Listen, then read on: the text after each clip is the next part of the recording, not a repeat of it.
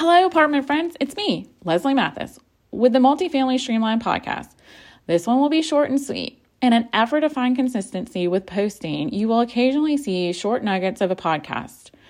Things I think that are relevant or need to be said. Perhaps I am just the person that needs to hear it, or maybe it's a validation that I am not the only one struggling with the issue. We shall see. So, I know we have talked about this before.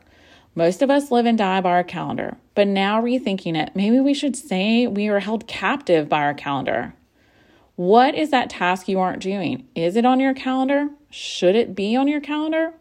Maybe some will say this really isn't an art, but I think it might be. Or maybe it isn't an art, but rather a practice of intentionality. Let me share a living example. My podcast has really suffered, or shall I say, been neglected the last year due to the loss of my quiet time. You know I'm not a morning girl, and my quiet time seems to have been sucked away. Or shall I say, I let it get sucked away. I haven't made it a priority, and I can't figure out how to get my booty out of bed an hour early. But guess what? Something amazing happened last week. I put my podcast on my calendar, and you guessed it. It's done, and Surprise and Delight Part 2 is finally up.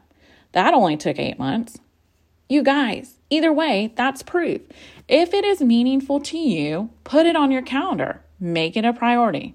My friend just posted a social about putting her workout on her calendar. My boss does the same thing, and neither of them let things interrupt that time unless it truly can't be scheduled for a different one. My takeaway from the two of them is, if it is important enough to be on your calendar, then you need to move heaven and earth to keep the commitment to yourself. Whatever it is, but only if you put it there. See, I was doing it all wrong. I put my blocks on my calendar, but I was allowing others to dictate how those blocks could be interrupted.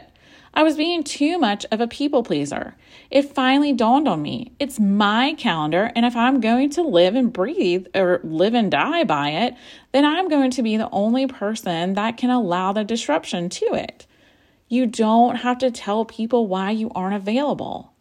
They don't need to know about your workout or your blowout or whatever the thing is. It's an appointment. You can't break it or miss it. It's that simple. That's it.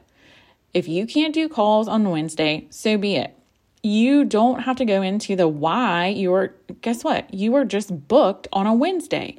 What's another time you can schedule the requests for? And for the love of Pete, give yourself some breathing room on your calendar. You do deserve a restroom break and or lunch. We have to stop being so accommodating because it's coming at the cost of quality performance and balance, and probably a lot of other things. It's time to take your life back and use your damn calendar.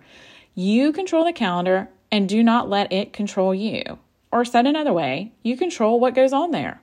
We say we live and die by it. Well, put the things on there and make the magic happen. P.S. I do realize there will always be things on your calendar that you might not want there, or you might not want to do. Or it isn't a priority to you, but it is time to be intentional with your time and stop the wheel of just being busy. No more, whoa, that was a busy day, but then looking up and wondering what you even accomplished. I promise the change will make you more productive and feel better as you wrap up each day. While this was a short one, I felt it had to be said. Next week, we will start a short series of food for thought. See you back soon.